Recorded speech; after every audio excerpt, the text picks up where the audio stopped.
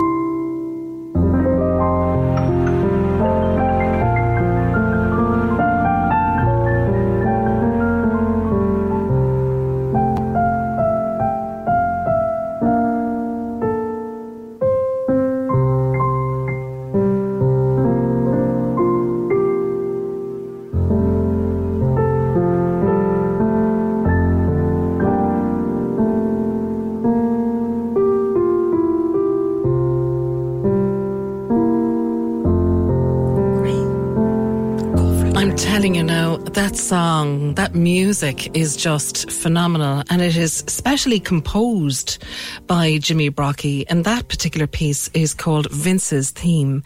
And here on Cork's 96 FM and C103, I'm delighted to be welcoming live into studio Marion Wyatt and Mario Donovan, who are here to talk about a really special play that's opening in the Cork Arts Theatre. We've kind of talked a little bit about this before, Marion. It is the story of Katty Barry. And I was saying to Connor, you know, coming in the car, I said to him, like, what do you know about Katty Barry? And he said, well, he knew the photograph that everyone has seen of Katty Barry and, you know, associated her with maybe the Shawleys and the Quay, but that was kind of it. And I said, you know, when I was reading up ahead of the two of you coming in, and even after we've talked already before about this play, I think that photograph of Katty Barry as an older lady does no justice whatsoever to the life, the legacy and the incredible woman that she was, because people will know that photograph, she's kind of giving a side eye to the photographer, isn't she? And, you know, she has hairs on her chin and she's older, and it's obviously, you know, towards the end of her life, and that was a very difficult part of her life. And I actually think it's awful that that's the image that's really published of her so much, isn't it? It is, but it's a very real photograph. It was one of the last photographs taken of her. And then you see, I saw a photograph of her when she was young and when she was wearing fur coats, and when she had that poise and stature about her of a very graceful person. And you see, you bring up the photos there now, it's fantastic, because that's what actually triggered my interest. Yeah. My question to myself was, how does a woman who dressed like this, who stood like this with so much confidence and had such a sparkle in her eye, ended up in that photograph where people likened her to a witch? You could still see the sparkle in her eye, the boldness there, but something had happened. Yeah. And that's because I didn't know much about Katty Barry either. And also then that just sent me on a journey, and another journey, Marion. A deep dive into Cork history, which, like, you know, I absolutely love. But like a woman's life, and like you obviously wrote the Sunbeam Girls and explored what life was like for so many women in Cork, but this one story of a woman who was captured at maybe one of her lowest points, really, in that photograph. Yes. Yeah. And it actually was her birthday on that particular day, and we have a very brief scene in the play where she celebrates her birthday alone. And again, for someone who was very gregarious and welcoming to people of all ages and all walks of life, to have ended up in a bar on her own, alone on her birthday, that posed another question. And now I know people become reclusive as they grow older, but also I think she became somewhat of a nuisance, maybe. But because of the fact that she, unfortunately, towards the latter days of her life, became disorientated, because of her, she liked to drink, and maybe that was why it was hard for me to get all the information I needed. And I know I spoke to you about this before, because she was protected very much and taken care of by the people in the community. And even to this day, when I speak about her, it took a while, didn't it, Marie, Yeah. for people to actually trust us to tell the story in a way that would show that she wasn't a witch, that she didn't go around the place ranting and raving, that life had just dealt her a tough card. Okay, so, Marie, will you take us back then to the younger days of this, beautiful, striking woman who held court, let's face it, and had people coming from all over to sit and, drink in her shebeen and all the rest of it. I think she's, like, in her younger days, like when she took over the shop on Dalton's Avenue when in 1947, how much of a businesswoman she was and an entrepreneur, and how much power that she held over so many people, and that she didn't need a man to tell her what to do, or she refused to let men tell her what to do. She was the one in control of her own life and her business and of many people. Mm-hmm. She was so intelligent. She's beyond her years, beyond her era as well. For a woman back then to decide that marriage and children were not the route for her, and she would keep her business going and have more businesses and businesses on the side. It's just amazing. She was, it's just so fascinating. And like, as Marion said, in her later life, I think what I find the most interesting or intriguing about her as a character, for someone to be so powerful at one point and then for it to disappear, and what her life turned into at the end, it's just this huge arc. And maybe, it's almost a little bit more heartbreaking because she was so powerful, and then in the end, when she lost it all, when her shebeen was closed down, in 1967, it was like that was the beginning of the end for her. It was the end of an era in Cork as well, but for her personal story, I mean, like anything that I've read about her always makes reference to the fact that, you know, she was renowned for people would be coming to eat the crew beans and the tripe and everything like that, but that she was selling, you know, plenty alcohol without a licence, was constantly fined for it. But because half of her customers were judges and solicitors and lawyers, and she got away with it all. She did. Yeah. But like, what a charismatic personality she must have had. I mean, they weren't coming back because her crew beans were so bloody fantastic. I wouldn't think so. Exactly. So, you know, to have that kind of charisma as a woman, to hold and maintain and attract and keep that loyalty in all of those customers, you know, in a little street off the Quay, and to have that community for decades, actually. Yeah. She was very cultured, you see, and she enjoyed reading. She was very well read, and she could hold her own in any argument, and she was well up on sports and all the headlines. And if she was really busy in the shebeen, I think this is lovely, she'd pay for the pot boys, whoever was helping her, to go to the local cinemas to see whatever film was, you know, the most recent hit come back. And then they'd tell her all about it, so that whoever came in that night, she could converse with them. Wow. And she never missed, from the time that the Cork Film Festival opened in Cork, she never missed it. She was always there. And they would have called to her too. And they could, you see, that was what was intriguing as well. It was it was like an unnamed nightclub. It's where people could go to get a late night drink, or which she denied, of course. Lemonade. That's all it was. Yeah. But it was also the fact that she was educated as well was she was lucky, and we make sure to highlight that in the script as well, that she was lucky because her mother ran this little huckster shop. So her mother herself, before her, exactly, ran a shop and showed her the way. Yeah. And her parents made sure that she went to school, so she got the education. Going to school. Yeah. And according to the census, her parents' house was also a boarding house, so she would have met a lot of various people from various walks of life growing up, and that would have influenced how she was. Except that, you know, judges and things called her a shebeen, but it was like all walks of life.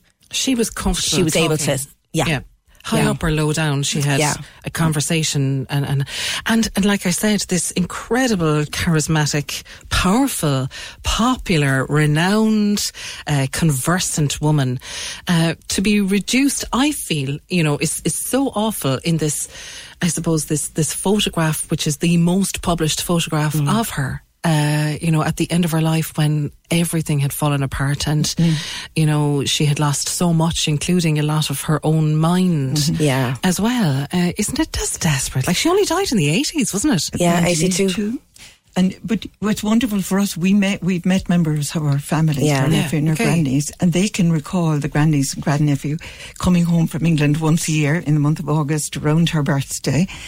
And they'd be bringing little gifts to her, but behind their father's back, then she'd be giving them money to go and get the toffee apples. So her nephew would save up money to give to her, and she'd give it back to them. She'd give it back to the children. She was so good to children. The children in the community who had to leave school early because of poverty or lack of vision or whatever, she educated them in the sense that she was very practical. She'd get them picking up the sticks, to count the sticks, wrap them up in a bit of an elastic. Sticks to use for like candy apples and stuff. And she'd pay them a percentage. And so she was teaching them business acumen as well. And also she was providing them maybe with a comic and connecting the comic to the cinema maybe. And that was lovely. I mean, to actually have somewhere to go where a child could go in and feel safe. And she was constantly looking out for those. Because when I was interviewing people to do with the Echo Boys, they remembered her giving them boots because they had no shoes to wear. And then when she was asked where she get the boots, with one of my buddies, so she had buddies everywhere. That barter system was a huge part. The medical students used to look after anybody who was sick in the community because she was feeding them. She'd feed them for free as long as they took care of the poor families in the community. And they never charged her a penny. Yeah. And she was so well up on the GEA and all the sports and all of that. That's a whole, that really. Yeah. incredible, you know, just, and that is like literally scratching the surface, I'm sure, of the stories and the aspects to her character that you discovered in researching for the script and that you discovered then in working on it for performance. Yeah. And to take on this iconic part as an actress, Marie, in fairness, is I suppose a dream role. It's a treat, really. It's an absolute treat. And even just outside of who she is as a person, the role itself, having to have such an arc as you're playing through it, from, you know, the strong younger woman to the older woman, or to the woman who's losing it, is a joy. You know, that emotionally taxing, but I relish it. It's like you said, it's a dream role. And then because it's Katty Barry, you know, this woman in Cork, this woman who is so renowned by a certain generation, you know, but then there's so many people who don't know about her, and it's an absolute delight to be educating people about her and sharing her story with the world. And, you know, talking to many people, researching her, people had different stories of her, from her, like Marion was saying, from her nephew and her grandnephew and niece, who saw her once a year, to the people in the community who saw her daily and took care of her in later years, to the man who used to collect the rent off her in corporation buildings. Everyone had a different view of her. Like, he used to say that she reminded him of Peg Sayers when he'd call to the door, you know. But he didn't see any of the, I suppose, the sadness at the end, you know, the part that the people in the community had to shield the outside from. Okay. Because, you know, like you mentioned, the corporation buildings, like that's the thing, that those buildings were torn down in the 60s, and that was the end of her home, her shop, her business and everything like that. And, you know, so many kind of buildings that were run down and, you know, on the point of dereliction, but they still had families and people living in them and kind of like literally scraping by. And like, it was such an arc for an actress, for you, you know, to portray, you know, that strength and that youth and that vigour and that formidable intellect and everything that she had, as well as this older lady who, like, you know, would have been shouting and developed, wailing, you know, she was drinking more regularly, a few times a day, in and out, and that sort of thing, and people who would have come across her without knowing who she was or her story, you know, very dismissive or critical and we don't judge her in the play in that sense. I think the play, well, what I tried to do was to set out to have people understand why that happened.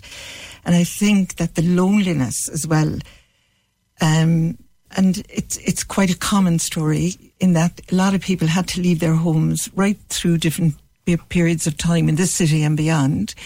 And in that relocation, there's a loneliness that comes with it, an isolation that comes with it. And for her, having been so vibrant and so full of energy, she felt that people had been disloyal, that they didn't fight more, that they didn't take on the powers that be, to have their voice be heard. And especially with families who would have left the area, taken the better houses elsewhere. She couldn't understand why they were abandoning the community.